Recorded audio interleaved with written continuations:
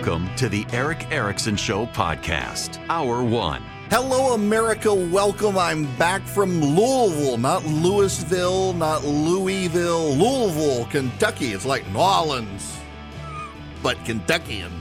The phone number, 877-973-7425, if you want to be on. It is an open line Friday.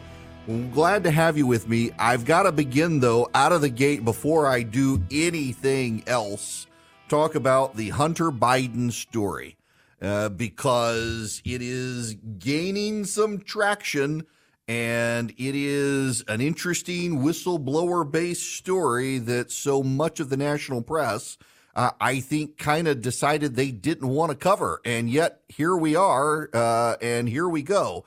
Hunter Biden, according to a whistleblower, has been getting possible preferential treatment, or the U.S. attorney who is investigating him has not been given all of the relevant information. Now, here's what you really have to know.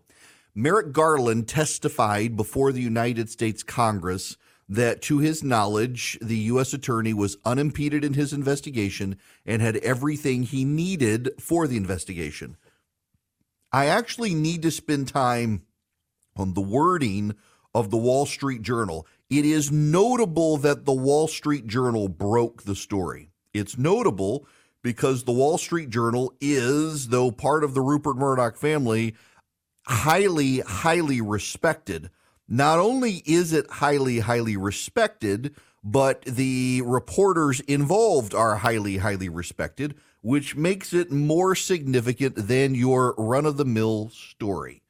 So to begin with, an IRS supervisor told the committee that he has whistleblower information and wants protection. The way this has to register with you for you to understand is you're supposed to read between the lines. There are things you're supposed to read, to intuit, to be able to process, to be able to recognize. There might be some hanky-panky going on, and the reporters want to tell you what it is. So let's dive into this. A letter sent to Congress on Wednesday says a career Internal Revenue Service criminal supervisor special agent. What? That's a heck of a title, isn't it? A mouthful. A career Internal Revenue Service criminal supervisory special agent has information that would contradict sworn testimony by a senior political appointee. The supervisor also has information about a, quote, failure to mitigate clear conflicts of interest in the ultimate disposition of the case, according to the letter. The supervisor has details that show preferential treatment and politics improperly infecting decisions and protocols that would normally be followed by career law enforcement professionals in similar circumstances if the subject were not politically connected. The letter says the supervisor has been overseeing an ongoing and sensitive investigation of a high-profile, controversial subject since early 2020, which it does not name. The investigation at issue is into the younger Mr. Biden, the people familiar with the matter said. Now, this is really important because this is when reporters want to tell you something, but they can't be specific that they have insider knowledge of it. Let me explain. So I tell you something, and I tell you, you can't say directly that you got it from me what these things are. Here's what you can say. You can say someone has provided insider information, and you can allude to the fact that it's about a particular person's testimony and the areas of that person's testimony, and you can hint at specifically what those conflicts are here are the conflicts and here's how you should do it. And you essentially, the reporter and the sources work together collaboratively to convey the story without giving away the sourcing, the sources, the names, etc. So let's put all of that in action with this story. So we have quotes from the letter, and then we have that it is about Hunter Biden, according to people familiar with the matter. So what exactly is it? Well, there are some curious paragraphs. Hunter Biden is facing a criminal investigation related to his taxes and whether he made a false statement in connection with a gun purchase. When he said in December 2020 that his tax matters were under investigation, Hunter Biden said he was confident that a professional and objective review of these matters will demonstrate that I have handled my affairs legally and appropriately.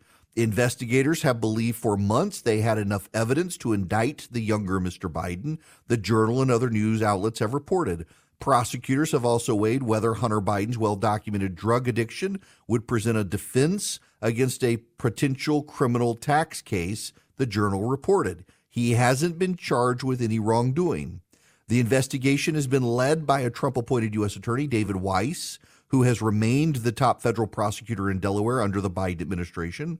During a March oversight hearing, Attorney General Merrick Garland said Mr. Weiss had broad independence to pursue charges. Now, they are going to add a quote of context from what Merrick Garland actually said, so pay attention to what the quote actually says. He has been advised he is not to be denied anything he needs. I have not heard anything from that office to suggest that they are not able to do everything the U.S. Attorney wants to do. So now let's begin to build the parameters. We have a letter that is leaked that says there's a whistleblower who has inside information that this whistleblower is handling a major investigation and that this investigation is about Hunter Biden. And that this individual believes that a senior political appointee did not represent a matter accurately to Congress. The leak says the source is investigator Hunter Biden. So now of all of the hours of Merrick Garland's testimony, we have only one quote. Hours of testimony from Merrick Garland and only one quote. And that quote is, the U.S. Attorney has been advised he is not to be denied anything he needs. I have not heard anything from the office to suggest that they are not able to do everything the U.S. Attorney wants to do. Now, then we move into Mark Lytle, the lawyer for the IRS agent, says his client wants whistleblower protections for his information. And then, according to the letter, the employee previously disclosed his information internally at the IRS and to the Justice Department's internal inspector general. He is restricted from sharing some of the information due to privacy laws that shield American tax return information.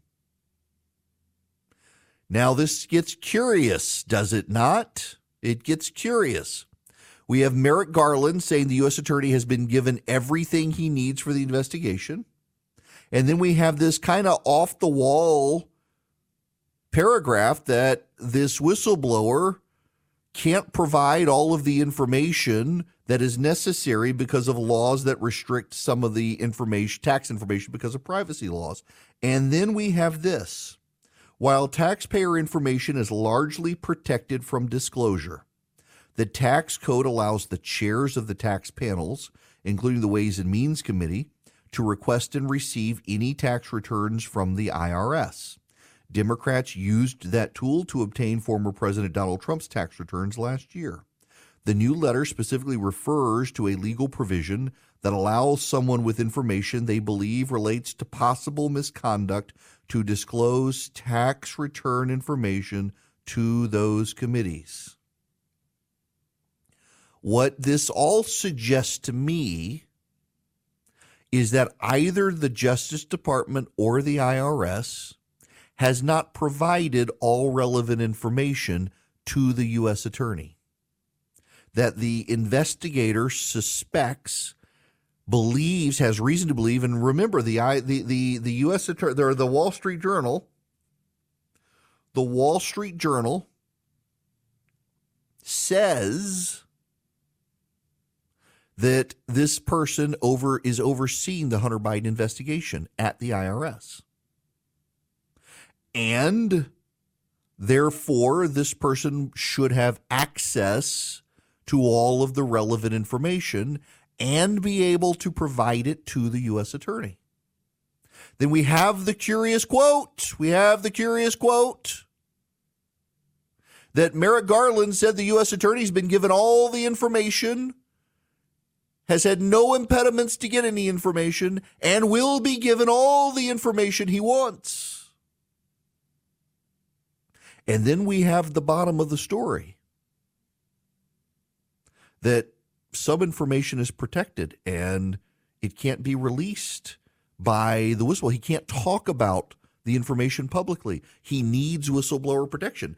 The way I read the story, I could be wrong, it is my theory, is that the U.S. attorney thinks he has all the information about Hunter Biden from the IRS, and that the investigator within the IRS has been advised he's not allowed to give certain things to the U.S. attorney. That's how I read the story.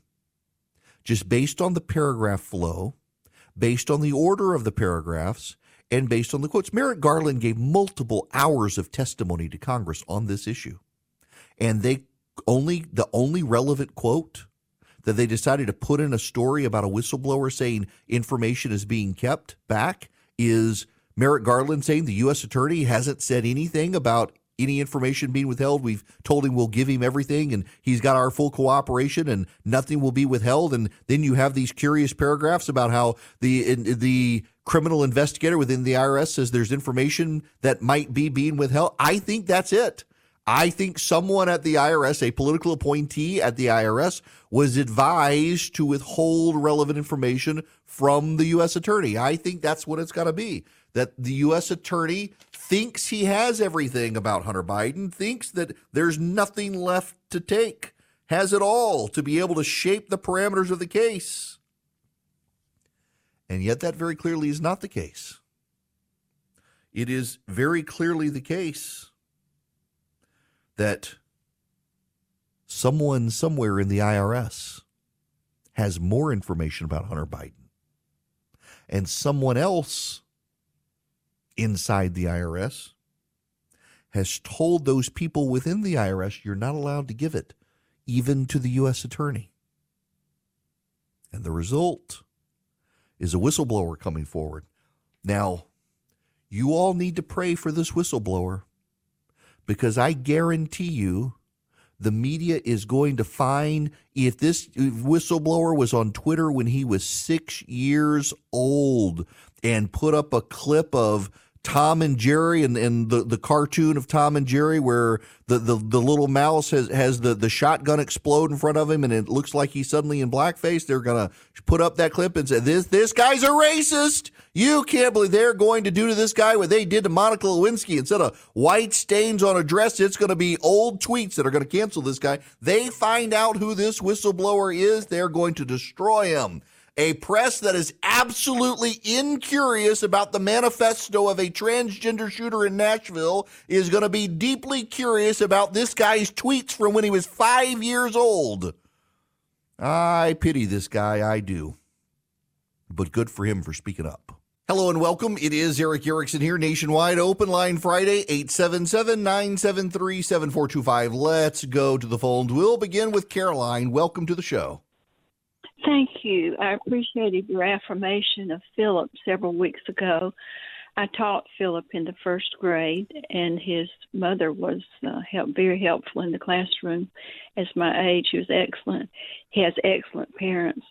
And I've just appreciated what you had to say about his good work ethic. And So I guess I should back up here, Caroline, and set the stage first. Thank you for calling in and saying that. I cannot believe I allowed on a phone call for someone to say something nice about him. That I may have to fire myself for this. But I was at the University of Louisville yesterday and was talking to a group of students who have been members of a program there for the McConnell Center. And it was striking to me the Gen Z and the millennials and the issues of work ethic, and how increasingly the data shows that younger people feel they are all invested within their work, and if they can't express themselves, emote themselves within their work, they find it unfulfilling, and they want their way, they want work done their particular way. And it is in striking contrast to older millennials and Gen X who realize they're going to go to work, they're going to make some money, and then they're going to use their money to do what they want. There's a lack of work ethic for younger millennials and Gen Z these days. And so it's just been deeply impressive to me to find a guy right out of college, get him on the payroll, his one job right out of college where 7 years later, he's still there, and don't even have to tell him what to do. Just goes and finds the work to do. It's impressive.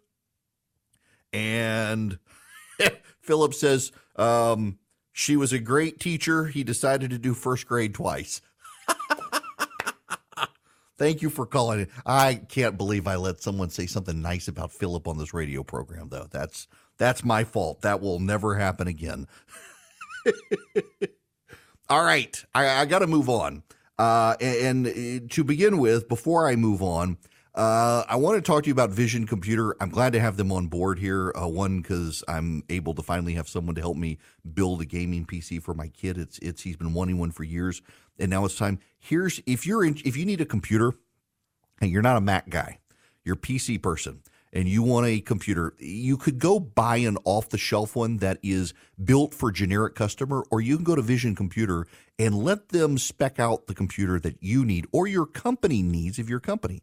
And then you get their technical support where they're always on call for you, and they actually do answer the phone, and they can help you with your tech needs, from setting up email to dealing with printer issues, you name it.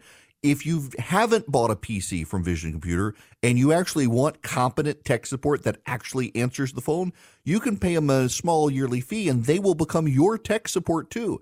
And in many cases, you don't even have to take your computer to their shop to get it fixed. They can patch in remotely to your computer over the internet, diagnose and fix the issues. Incredible customer service. It's hard to find customer service like this these days, particularly in the computer market, and yet you get it at Vision Computer. Call them at 404-COMPUTE, anywhere nationwide. 404-COMPUTE. Call them today. Howdy, welcome. It is Erick Erickson here across the nation. The phone number, 877-973-7425. I'm going to take a moment to speak to my original radio audience and the team, crew, and staff at WSB Radio in Atlanta. It is my flagship station. They have unveiled some changes. I now hold the spot for longest unchanged slot in radio on my flagship station, being noon to 3. They're moving the evening show to the morning. They're moving the morning show to the evening, but they're doing something else as well. When I was in evening drive time, the news anchor, his name is Chris Chandler, and Chris did the news in the evening, and Chris is now taking over the early morning, Atlanta's morning news slot, where my friend Scott Slade had been for 30 years until he decided to retire. And I was just over the moon ecstatic for him. I feel horrible for him that he will have to be up at 2-3 o'clock in the morning. But I cannot express how happy I am that he gets to do that, because he is so good at the news. I'm just over the moon excited to be able to wake up and hear his voice in the morning. And I just, that was so awesome to hear as I was flying in from Kentucky. Now, Kentucky.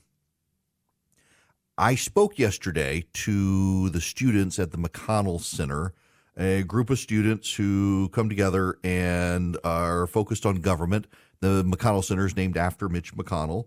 I was invited by the University of Louisville to close out. They have a year-long program, and I was the closeout speaker. Didn't actually realize I was the closeout speaker, but they shut school early because they have the Kentucky Derby coming in a few weeks, and they need all the parking spots at the University of Louisville. So University of Louisville gets out at the end of April, and they've got like a week or two of school left. I landed at 9 a.m. and did not get to my hotel until midnight, and then was up at 4:30 to make it to the airport. It's been a long 24 hours, but I got to tell you guys, I'm wearing my Braves shirt today because it's what I threw in my bag and didn't even realize it was my Brave shirt. I'm not an overwhelming, diehard baseball fan. I like the games. I love to go to the games. I root for the Braves. I root for my beloved Cubbies. But I went to the Louisville Slugger Museum and Factory yesterday, still owned by the same family. What is remarkable is that this factory that makes baseball bats, the family members were actually on the floor of the factory helping spec the wood for the bats. And my friend Sean, who arranged this tour, was able to convince them to let me go back to the back of the factory where the tours aren't allowed to go. I got to hold Jackie Robinson's original bat. And then I got to hold Jackie Robinson's replacement bat. Jackie Robinson had a bat that was based on the specs from Babe Ruth, whose bat I was not allowed to hold.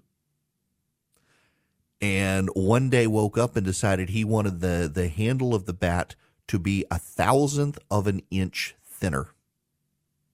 I got to hold both bats. I got to hold one of Hank Aaron's bats.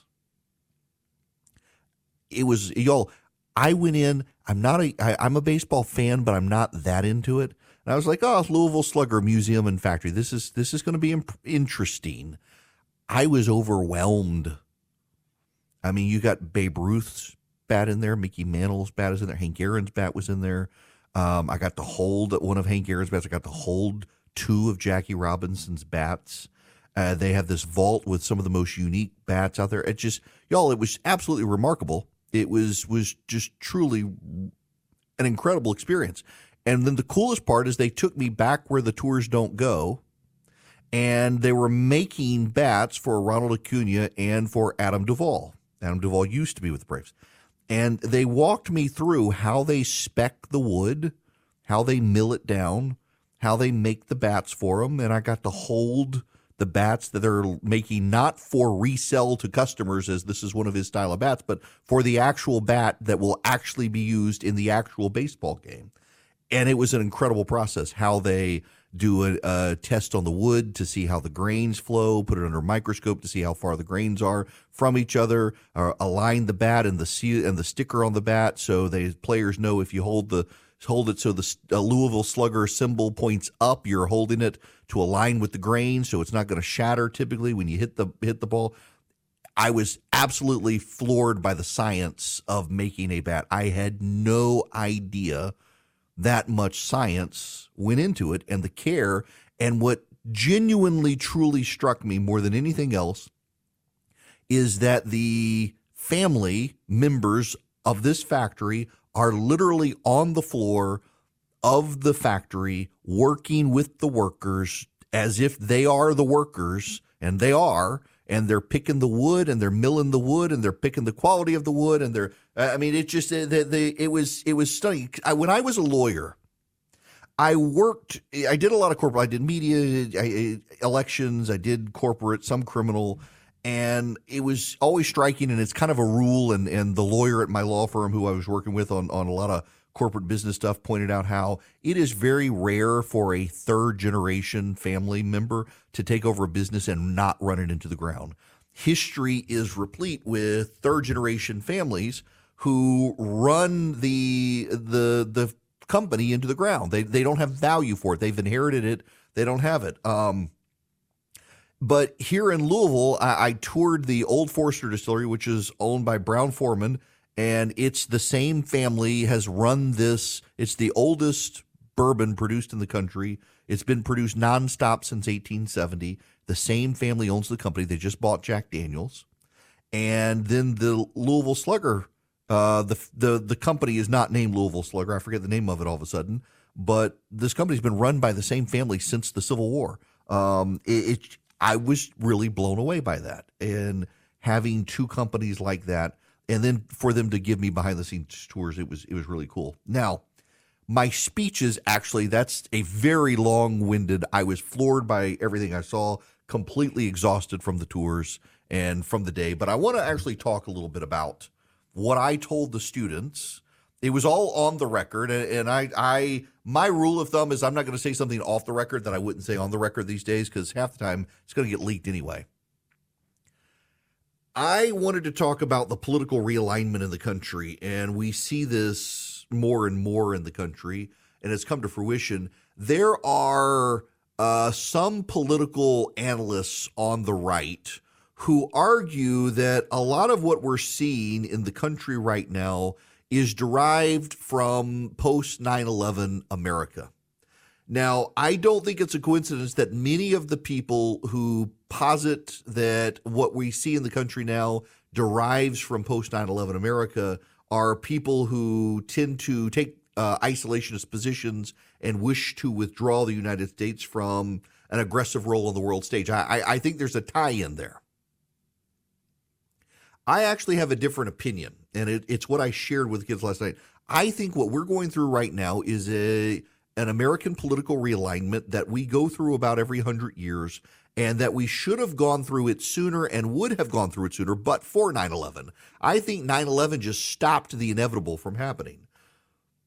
The worst thing to happen to the conservative movement in America, do you have any idea what is the worst thing to happen to the conservative movement in America? If you say Donald Trump, you're letting the present define who you are, and you're ignoring history. The worst thing to happen to the conservative movement in America was the election of Bill Clinton in 1992. Why?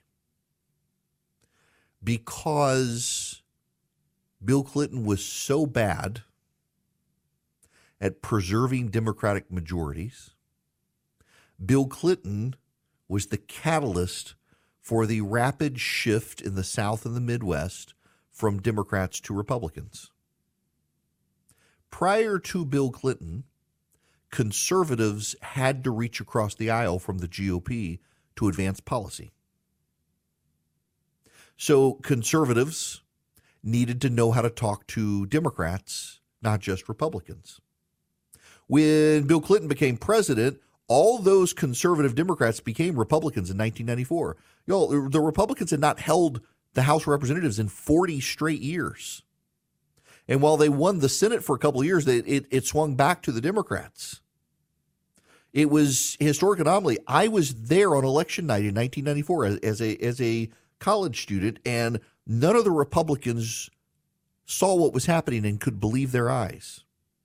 You will hear people say with confidence, I knew it was going to happen. I assure you, I was in the room with many of them. They did not believe it was going to happen. They thought they'd come close, but it wouldn't be enough, and it was.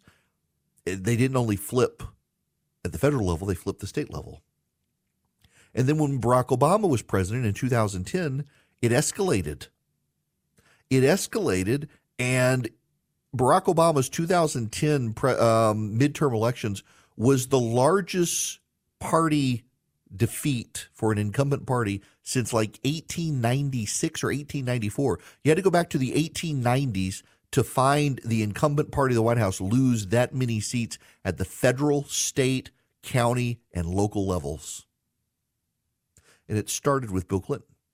And conservatives then lost the ability to speak to the other side. As a result, they didn't have to. Why bother wasting your time?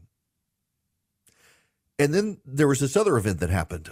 George W. Bush left office in 2008, and Dick Cheney chose not to run. Historically, in this country, the vice presidents of incumbent presidents run to replace them. And the parties are able to conduct referenda within the party in the primary system on whether they want to keep with the same guy or not. George H.W. Bush got elected in 1988 because he was Ronald Reagan's heir, and people liked him as Ronald Reagan's heir. They did not particularly care for him when he was his own man, and they threw him out of office 4 years later.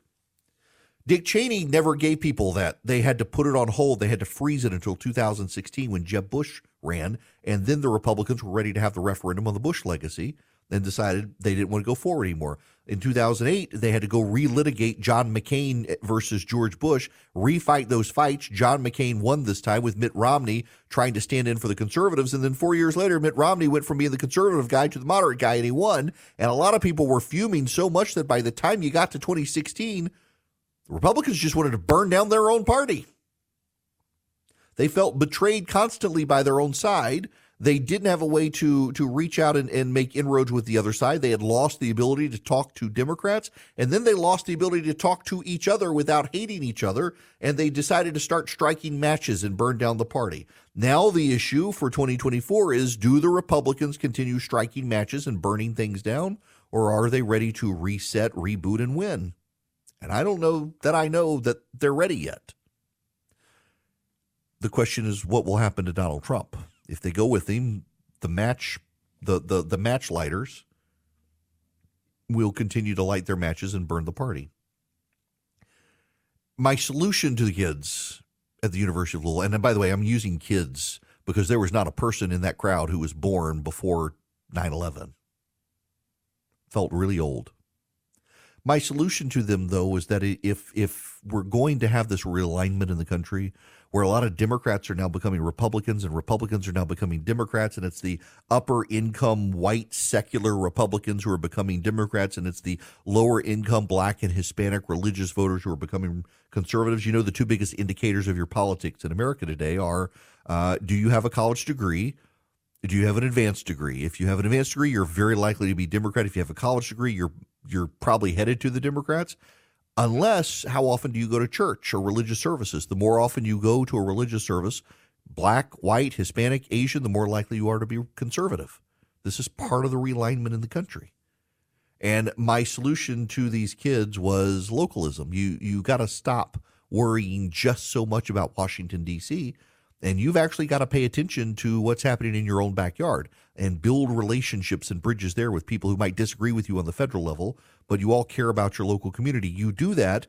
When this realignment ends, we're in a better place. We're not in more turmoil, continuing to perpetuate a realignment. The only reason that our current political situation feels so discombobulating to us is we have the 24-hour news cycle we didn't have 100 years ago, and we have social media that we didn't have 10 years ago, which gives everybody more anxiety. But it's just what we're going through right now, a political realignment in the country. People who were once Republican are becoming Democrat. People who were once Democrat are becoming Republican. As they cross paths, they cause ripples, currents, and waves. And we're just in the middle of those waves in a riptide, so to speak. But we'll get through this too. Along the way, however, there can be economic chaos and the like, which is why you may want to consider reaching out to my friends at Advantage Gold if you have any interest in using precious metals to help your portfolio withstand all the crazy currents out there. 800-450-2566 is Advantage Gold's number. You got the volatile stock market, major geopolitical turmoil, raging inflation. You don't want to sit by hopelessly and watch it all unfold. 800-450-2566 is Advantage Gold's number. They're TrustLink's highest rated gold company 7 years in a row. They got the best prices staff. They've got a fantastic IRA department. They can answer your questions about using precious metals as part of your portfolio for your IRA, your 401k, or general investing purposes. 800-450-2566 is their number. Call them, get a free gold IRA investment kit. Tell them I sent you. Let them work with you. They can answer your questions if you're at all curious about precious metals. 800-450-2566. Don't forget to text DATA to 33777. Subscribe to the email. Yes, you should. The phone number here, if you want to be on the show, open line Friday, 877-973-7425. Let's go back to the phones. Gretchen, you're up next. Welcome. Hey, Eric, I wanted to just spread some good news on this Friday. Okay. There was a family-friendly, fun event hosted by drag queens scheduled for my county on Sunday. The community heard about this and spoke up against it online and out in public. Then last night at the county commissioners meeting, there are 20 public comment spots. All 20 were filled by voices that said, you know what, this type of environment is not appropriate for kids.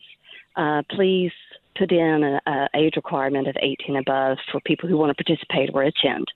There was a whole row of drag queen supporters, and as the 20th speaker got up to speak, they stormed out of the room, caused a scene, called the process unfair. It was unfair and discriminatory to allow 20 speakers to speak who all had the same opinion.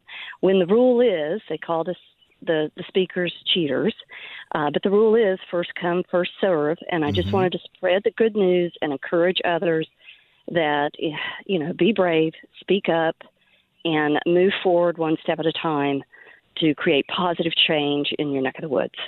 I'm glad you said that. That was one of the things that I was telling the kids in Louisville is so many people are so focused on Washington, D.C., they don't even focus on their local community where you can actually really make real change by showing up and just speaking and being nice.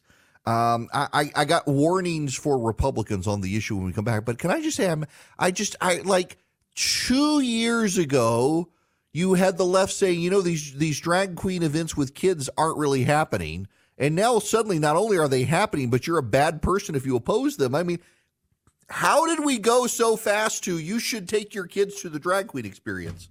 I mean, bringing them into schools and stuff. It's such a situation of people reacting to each other to antagonize each other. It is such a just crazy path that we're on, where you go from it's not really a thing to, hey, we're going to have a drag queen event at the local elementary school. And it's a deeply bizarre madness sweeping through our society. And I got to say, to a degree, it's both sides trying to define themselves by what the other side hates to antagonize each other. But this drag queen stuff with kids is just so deeply inappropriate.